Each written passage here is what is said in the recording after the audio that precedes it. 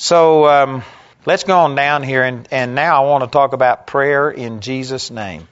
In let me just start reading with verse 12, and we'll go down to these scriptures.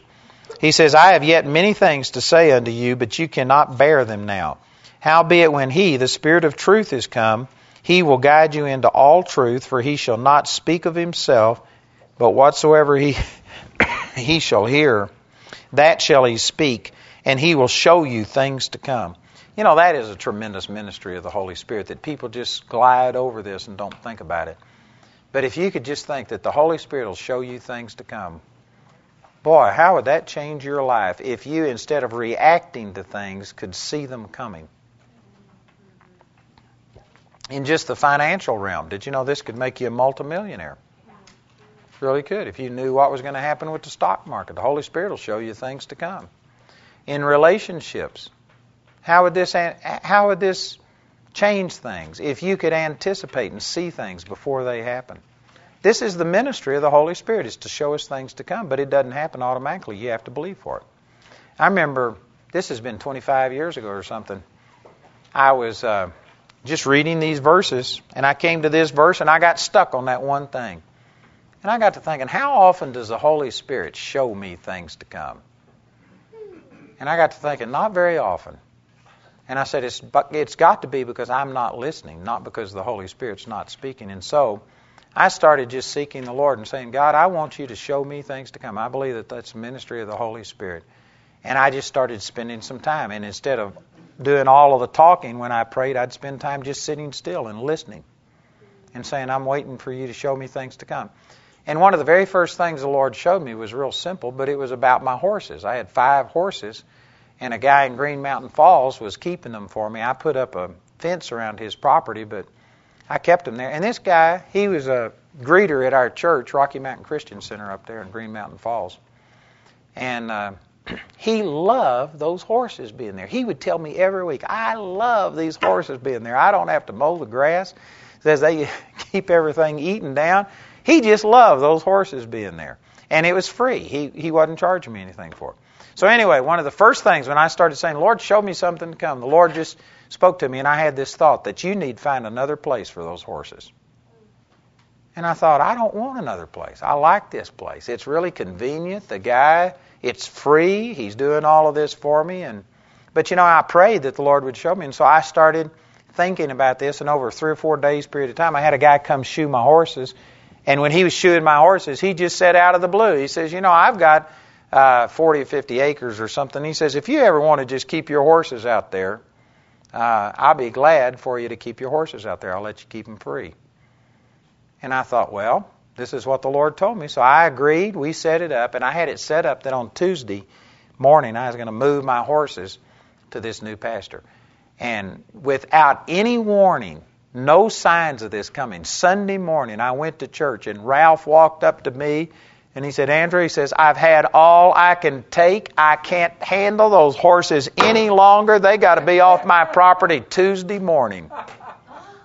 It just totally broadsided. He had never expressed any dissatisfaction at all. And did you know that I would have been in a real bind? I'd have either had to give those horses away or something. Or if I'd have paid for it, it's sometimes $200 or $300 per horse. That could have been $1,000 a month to keep those horses someplace.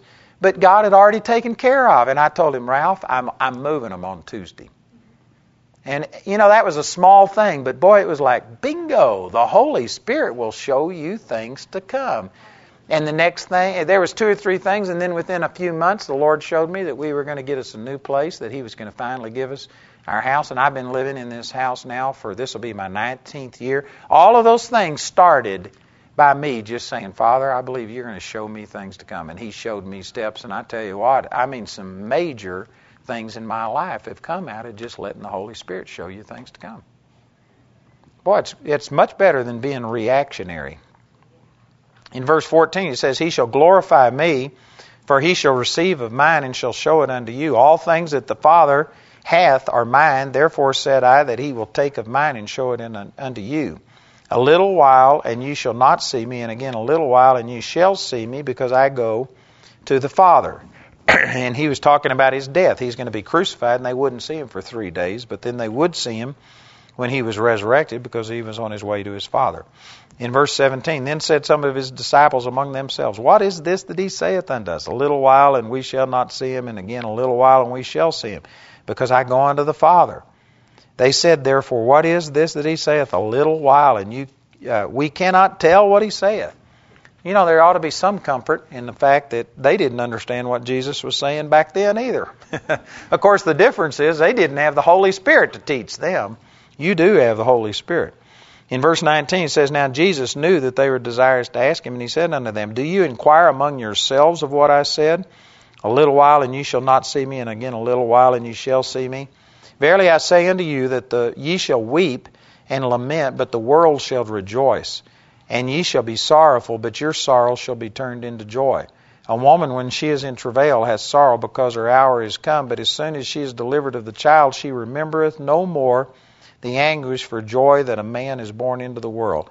And ye now therefore have sorrow, but I will see you again, and your heart shall rejoice, and your joy no man taketh from you. And in that day ye shall ask me nothing.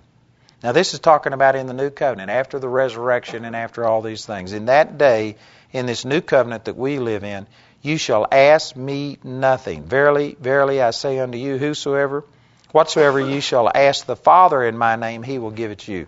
You know, this is kind of a technical point. Some people say, who do you pray to? Do you pray to the Father? Do you pray to Jesus? Do you pray to the Holy Spirit? I believe that the Lord is mature enough to see what your heart is saying and translate it. But technically speaking, we are supposed to pray to the Father in the name of Jesus and receive. We receive directly from the Father. Lots of times people will talk directly to Jesus, and I don't think that God gets offended over it. But technically, we are supposed to pray to the Father in the name of Jesus. And it says he will give it to you. In verse 24, hitherto have ye asked nothing in my name. Ask, and you shall receive, that your joy may be full. You know, we use this terminology in the name of Jesus and asking in the name of Jesus, and it is so used, it's become trite. It's become nearly a cliche. And a lot of us don't understand what that's about. But when you're saying in the name of Jesus, in other words, you are invoking everything that Jesus did. You're saying because of His righteousness, because of what He paid, because of what He's done. It would be the same thing as if you were to call somebody up and say, I'm calling for Andrew Womack. And Andrew asked if I would call you. People would respond to you based on how they would respond to me. And if, there's some people that don't like me, there are some people that do like me. If you were calling somebody who liked me, then my name would open up doors for you. It might get you in. Matter of fact, I just had Derry and Karen Jolly with me from Charlotte, North Carolina. They traveled to our Gospel Truth seminars. And I had a number of people come up, and in the last 2 Gospel Truth seminars, we've raised nearly 350 sponsors for their programs in Nicaragua and Mexico and stuff. And I had a bunch of people come up and say that, you know what, I don't normally do stuff like this, but because you recommend them, because you say this is the best missions program that you have ever seen, they support them. And man, they have raised those. That's a $10 a month support. And so 350 of those is $3,500 per month support I've raised for their ministry in our last 2 Gospel Truth seminars. And it's because they do that in my name. I give them my credibility. I tell people that I trust these people, and people who trust me now trust them, and it opens up a door for them. So when you're praying in the name of Jesus, it's not just a religious phrase. It's not a formula that you're going through. What you're doing is you're talking to the Father, and you're saying, Father, because your Son was righteous, because your Son was holy, because your Son satisfied you, and you said that you would do anything that He asked, I'm asking in His name. I'm believing that you are going to move in my life because of what Jesus has done. That's really what you're supposed to be saying when you pray in the name of Jesus. And yet many people will sit there and say, oh God, I'm fasting, I'm praying, God, why aren't you moving in my life in the name of Jesus? That's taking the name of Jesus in vain. You're just using it as a vain repetition, but you aren't praying because of who Jesus is. Your whole prayer was all about what you've been doing. God, see what I've done? Now move, because I've done this. Now you've got to do that. And then if you tack in the name of Jesus on that, you're praying in vain. You need to recognize that what the name of Jesus does, it gives us access to everything that the Father has, just as if we were Jesus. When you're saying in the name of Jesus, you say, Father, I expect to get the same results that Jesus gets because my faith is in Him. It's not in myself. I'm not claiming my own righteousness. I'm claiming His. And then if Satan comes back and condemns you and makes you think, well, boy, you aren't worthy, what makes you think you'll get it? If you just understood what it means to use the name of Jesus, what a great privilege this is. He says you can ask anything in my name, and you'll get it just as if it's the same as me asking. Boy, that's a powerful, powerful promise. And you know what? Many people just do not understand what using the name of Jesus is all about. It changed everything. And I think I've already mentioned these things. I don't know if I've taught it in depth, so I may not spend the whole time on it. But there is a major difference between the way Old Testament intercession is done and the way New Testament intercession is done because of this one issue about Jesus. It says in 1 Timothy chapter 2, verse 5, that there is only one God and only one mediator between God and man, and that is the man Christ Jesus. Jesus is the only mediator. And yet Galatians chapter 3, verse 19 says that Moses was a mediator. A mediator, by definition, the dictionary says a mediator is a person that stands between two opposing parties and seeks to reconcile them or to make them friendly again. It says 2 Corinthians 5:19 that God was in Christ reconciling the world unto Himself, not imputing their sins unto Him. He has reconciled God to man. He's already taken care of this. Jesus mediated and has solved the problem. There is no longer this conflict and this anger between God and man. And so if you try and intercede the way that Moses did back when God was angry at man and Jesus hadn't come and our sins hadn't been paid for, if you try and intercede the way Moses did, the way Abraham did, and all of these people, then you know what? You are taking the place of Christ. You're saying Jesus didn't pay enough. And that's anti-Christ. Those are some strong statements. This is what I've been teaching on television the last few weeks. And you know what? There's some people getting really upset over this, but there's a lot of people getting set free from it too. Because we have been praying as if Jesus hadn't come and paid for everything. And basically the church world is teaching that, you know what, you've got to be holy and you've got to do these things. And unless you live holy and do all of these things, God won't answer your prayers. Well, then you're saying that the name of Jesus isn't sufficient. You're taking the name of Jesus in vain. Why use the name of Jesus if using His name doesn't grant you what He said it would? It's like giving us power of attorney. He gave us the power of attorney over His name. Yes, ma'am. One of my personal pet peeves, and I don't know if this is worthy of being peeved over, but is when people pray in His name and they don't want to say the name of Jesus, or they just say Amen and they don't even add it. And I'm just, I don't know what. Do you think God looks in their heart to see if they're... I think that God is a merciful God. And if we had to say everything exactly right and cross every, T and dot every I, I don't think any of us would get very much. He looks at our heart. But I think it is wrong. Technically, it's wrong. But I mean, if a person was sincere and really trusting Jesus and just failed to say in the name of Jesus, I think that would be okay. But technically, it's not correct. But I would say most of the people that don't pray in the name of Jesus or just say for His sake or something like that, it's because they don't have a revelation of how powerful it is. Once you get that revelation, I don't think anybody would refuse to use the name of Jesus. It's powerful. Anybody with a true revelation of God giving us, Jesus giving us the power of attorney over His, the power of attorney over His name, man, if you had that revelation, why wouldn't you use it? And this is just an opinion on my part. Again, I don't know that you make a big thing out of this, but the people who are truly, truly fanatics and committed to God always talk about Jesus.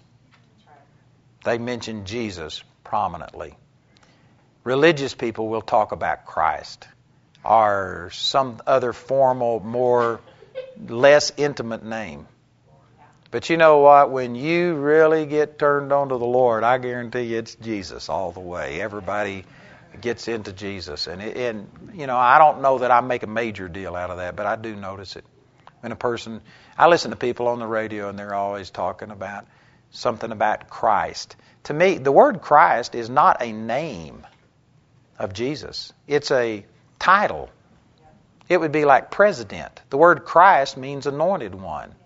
So Jesus, Christ, means Jesus, the anointed one. So you don't just refer to, you know, if you're talking about the president, that's a descriptive title of what he's done and stuff. And it's not wrong to address a person like that. But if you were, you know, if Laura Bush went into George Bush and always said, Mr. President, well, it's not incorrect, but it shows that, you know, there's probably not the best relationship between them if you call your husband Mr. President or something like that. You know, when people really have an intimate relationship with the Lord, they start referring to Jesus. But you know, I was just teaching this last weekend out of Exodus chapter 32, and I think I've mentioned this in here, so we don't have to turn over and look at it. But this is where Moses was up on the mountain the very first time, 40 days and 40 nights, and he got the 10 Commandments, and God communicated all of these things to him. And the Lord got so mad at the people because they had made the molten calf that he was going to destroy them. And he told Moses, he says, get out of my way. He says, let my wrath wax hot, and I'll destroy this nation, and I'll make a brand new nation out of you, bigger and better than this. And Moses began to start pleading with the Lord and says, the people are going to hear about this. God, this is going to look bad on your resume. What are people going to think? It's just amazing to me the way that he reasoned with God, but he began to start basically using public opinion of how this will be perceived. This is going to be bad PR if you do this. And then he told him to repent and turn from this evil. And you know, people use those examples as New Testament ways of how to pray and how to intercede. But that is totally without the name of Jesus. You know, Moses was successful in his intercession. And if Moses was successful and turned away the wrath of God, how much greater do you think Jesus interceded? Jesus didn't just plea and appeal to the Lord's sense of mercy. Jesus satisfied God's judgment by offering himself for our sins and literally took our punishment into his physical body. And God now, his wrath is totally satisfied. He released his wrath. It's not like he just swallowed it and said, all right, I'll refuse to release my wrath. He released every ounce of wrath that he had and put it on his own son. He punished his son so much so that he didn't even look human hanging on the cross. He vented his wrath and totally satisfied the justice of God. And because of that, there isn't any wrath left in God for those who've accepted Jesus.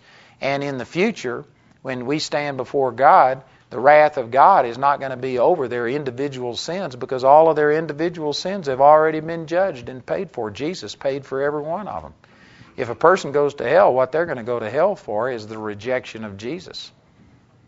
And that's what God's wrath will be stirred up over. But for those of us who have accepted Jesus, there is zero wrath towards us.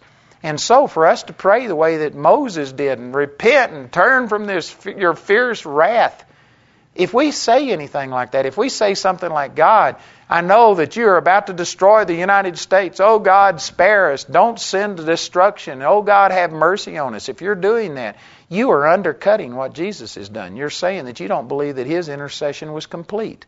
You believe that you can add to it, that you can increase, that you can somehow or another improve what God has done. And this is basically the way the church is praying today. The church is praying as if Jesus hadn't accomplished these things. We aren't praying in the name of Jesus. We may use that phrase, but the truth is we are expecting God to move because of our intercession. We're expecting to get this prayer because we've lived holy and we've gone to church and we've paid our tithes. And we aren't using the name of Jesus the way that it should be.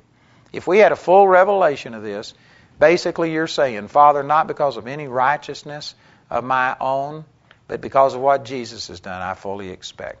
And if you fully understood what Jesus has done, you wouldn't be pleading with God to spare America and not pour out His wrath and not destroy this person. And, oh God, don't put sickness on them. Because Jesus has already ended all of that stuff. We just do not have a full revelation of what Jesus has done. But this is what He's making reference to. He says, under this new covenant, there's coming a day that you'll never have to ask me for anything. You can go directly to the Father and use my name. And whatever you ask the Father in my name, He will give it to you, just as if it was me asking for it. Man, that's awesome. Do you think that God would reject Jesus over anything? No way. But you know, we don't have that same confidence when we pray, because really our faith isn't in the name of Jesus. Our faith is in ourselves and in our own works. If you pray and don't have absolute confidence that what you've prayed for is coming to pass, then you don't have faith in the name of Jesus. Those are strong statements, but they're absolutely true. Amen? So this is tremendous. What a great deal. Hitherto have ye asked nothing in my name. Ask, and you shall receive, that your joy may be full. Man, that's powerful. So the name of Jesus is like giving us power of attorney. Did you know that when B.F., Jamie's dad, was in the last stages, he had a brain tumor and he died last October. And in the last stages, he turned everything over to Jamie and gave her power of attorney so that she could do everything for him and stuff. And basically what he did was give her the legal rights to his name. And because of that, she was able to go open up bank accounts, close out his bank accounts, sell his house, pay his utilities. She did everything just exactly the same as if it was B.F., because she had this document, the power of attorney, that he gave her, and it was just exactly the same as if B.F. went and did it. She could do anything in his name. And that's what Jesus did. He gave us the power of attorney. He gave us rights to his name. And when we say in the name of Jesus, it has to work for us just the same as it works for him. The only chink in this armor, the only thing that doesn't make this work automatically is you got to have faith. It's all activated by faith. If you don't believe it, it won't work. If you're using in the name of Jesus just as a religious statement, or if it's just the way you say amen, the end, in the name of Jesus, and it's just a formula that you go through, and if you aren't thinking about what you're saying, then it doesn't work. But if you believe it, it means that you can receive anything because of who Jesus is. Isn't that good? Amen. That is absolutely awesome. That's powerful. I got through that quick. I'm early. I'm 15 minutes early, 20 minutes early. Anybody got a question on this? Comment. I can go back and teach you all those things, but I think we already dealt with those Old Testament intercessory prayers. I've already dealt with that, so I was just referring you to it. Yes, ma'am. Well, this is really, it's really cool when you think about it, because it takes a lot of pressure off of you, because we all know we're not, where we should be all the time.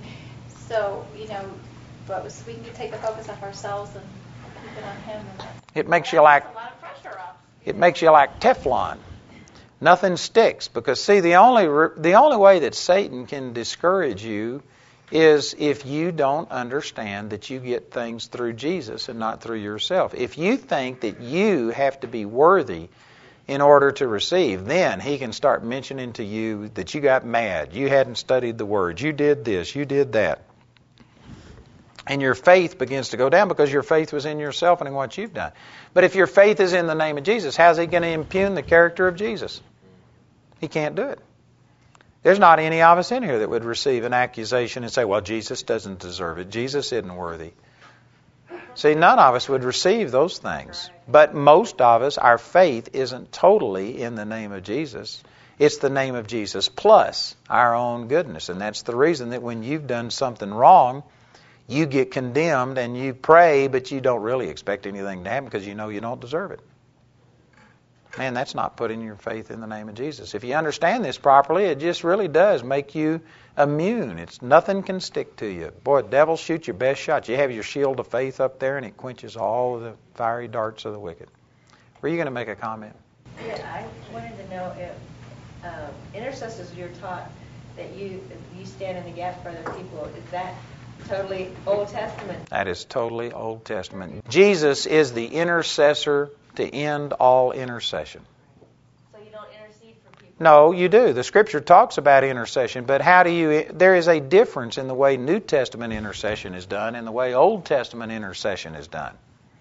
For instance, in the Old Testament, it was, oh God, don't judge this person. If you were to pray that way in the New Testament, then you're undoing what Jesus has done, because Jesus has already satisfied the wrath of God. So you pray differently. How does a New Testament intercessor pray? Well, you start from the position, Father, thank you that through Jesus your wrath has already been satisfied. You aren't about to destroy America. And so you start praising Him instead of, oh God, don't destroy America. You start off praising Him for Jesus and praying in the name of Jesus and acknowledging and appreciating what Jesus has done.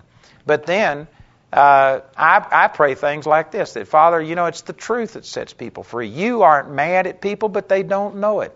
And so I pray scriptures like Matthew 9:38. Pray the Lord of the harvest that He would send forth laborers into the harvest that will speak the truth. And so I'll say, Father, use laborers, and I'll offer myself as a laborer. God, I'm wanting to reach everybody I can. And I'll pray and ask God to help me get on new television and do things and reach further with the gospel. And so that's the kind of way that I intercede, is that the Word will increase and that, God, you'll give us new opportunities, that you'll help me to be bold and not compromise the Word. I pray for our students that God raises up other people who get this truth and they go out and they start sharing and that the Word multiplies. But I'm not pleading with God to do anything. I'm more praying, God, help us to respond to what you've already provided. It's all based on the fact that Jesus has already reconciled us to God. I'm not trying to turn an angry God away from His wrath. Yes, ma'am. So, are there spirits over city that you need to pray away, or you just start praying the word over the city? I believe that there are spirits over cities. Okay. And I believe that they are strongholds. I believe that there are demonic powers that operate. But how do you do it? Traditionally, what you do is you bind these demonic powers, believing that if I'll bind the powers, then the people will get set free. And I don't think that's true. There is zero role model for that in the Bible. Jesus never did that. Paul never did it. Peter never did it. There is zero precedent for that in Scripture. And yet that's the way that intercession is done today. So if these demonic powers exist, well then, what do? Well, you go preach the gospel. And the gospel will set people free. And it's the only reason those demonic powers exist. Like in San Francisco, I believe that there are demons of homosexuality over San Francisco. But I don't think that the demons of homosexuality are causing the homosexuality. I believe that the homosexuality is being done on a individual basis. And there is a concentration of demons over San Francisco because a homosexual was voted into office in San Francisco who started giving preferred status to homosexual and giving partner benefits to homosexual and giving recognition. And all of the homosexuals from all over the United States and the world flocked there, and they brought those demons with them. It wasn't the demons that were in San Francisco that brought homosexuals there. It was the homosexuals that brought all of their demons there.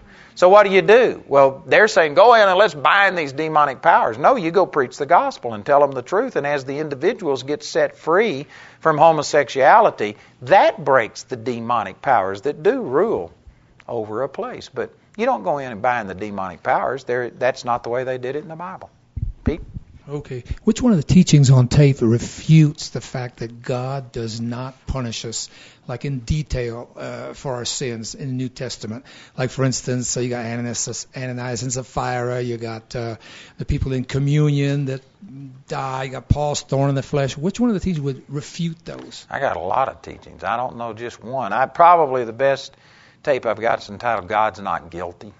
God is not guilty. It's an individual tape. But then I've got a lot of teaching. I've got an entire section on my tape list. If you've ever seen my tape list, it's got the tapes organized in categories. And I think that there's a righteousness series. I'm not sure what the series is, but it's got the book of Job, Paul's thorn in the flesh, Ananias and Sapphira. It's got all of these things all grouped together but I've got lots of teachings on all that stuff. Yes, ma'am. The Holy Spirit the Holy Spirit is showing you things to come. I was like praying, wasn't asking God for anything special in particular, and I just kind of thought about it as daydreaming, laying before God, kind of drifting off daydreaming. But everything I saw Sunday morning between 4 a.m. and 6 a.m. happened Sunday in real life. And then I didn't think about it till later, but the scripture the Lord had gave me was that one in Samuel, about how when Samuel talked to Saul and he told him this is going to happen, this is going to happen, this is going to happen, and it all came to pass that day. So that happened to me Sunday, and I'd be like the kind of person to play things down rather than to play them up, So I'm like, okay, why? And that was my question with God, and the only thing I could really come up with was like it was just something for encouragement. Well, there's not always a purpose to stuff. I mean, it can be used for a purpose, but you know what? Your spirit knows all things.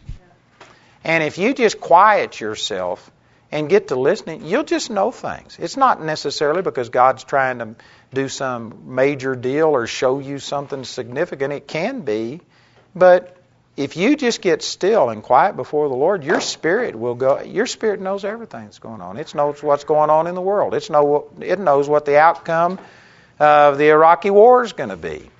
Your spirit knows everything.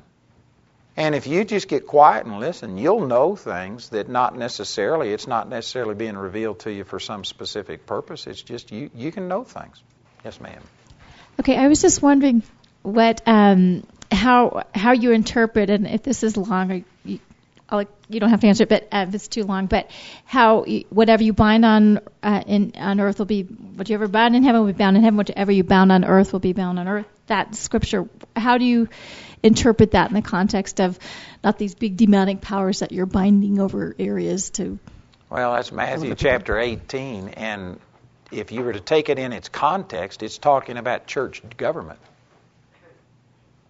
It's talking about if your brother offends against you, go and talk to him by yourself. If he doesn't listen to you, take one or two more. If he doesn't listen to them, bring it before the church. If he doesn't listen to the church, make him as a heathen man or as a publican.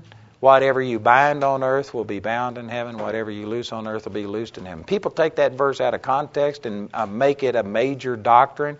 It's basically just saying that, you know what, if the church, as a group, under the inspiration of the Holy Spirit, executes discipline upon a person, God will enforce it, is the point that he's making.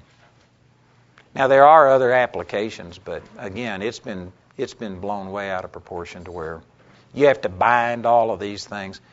It's the same principle that's involved when people find out that angels are real and that angels start working.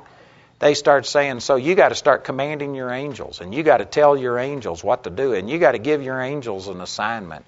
And there are people that take a truth, and that is that God uses angels. Angels are involved in our life. Like I was driving home Sunday night, and there was a elk standing right in the middle of the road. And I mean, it is nothing but God that I missed that elk going 60-something miles an hour. If I'd have hit it, it could have killed us. And I don't doubt that there was an angel or something involved in that. God uses angels to protect us. And so that's the truth. But when you start saying you've got to direct them and you've got to loose them and you've got to speak this and you've got to do all this stuff, you know what? You're putting yourself into a position where you are responsible for controlling all of these angels. The Scripture says that your angel in heaven is constantly beholding the face of the Lord. They get their orders from God, not directly from you. You don't have to speak to your angels. What would happen if you failed to speak to one? What would happen if you just didn't pray that day? Does that mean that your angels get the day off because you didn't pray and give them an assignment and stuff like this? No, what's happening is you just worship the Lord, and if you have a crisis, you say Jesus, and Jesus will figure out which angel is the closest, which one he wants to use. He will tell them how to do it. He can figure it out better than you can.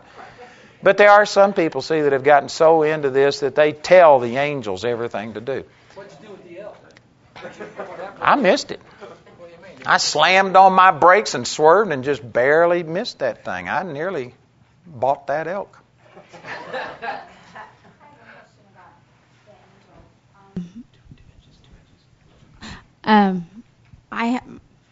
my sister is a born again believer, and my dad has said that she's told him that she does know her angel, that she has talked to her angel, but she doesn't tell it what to do. She just recognizes that it's there.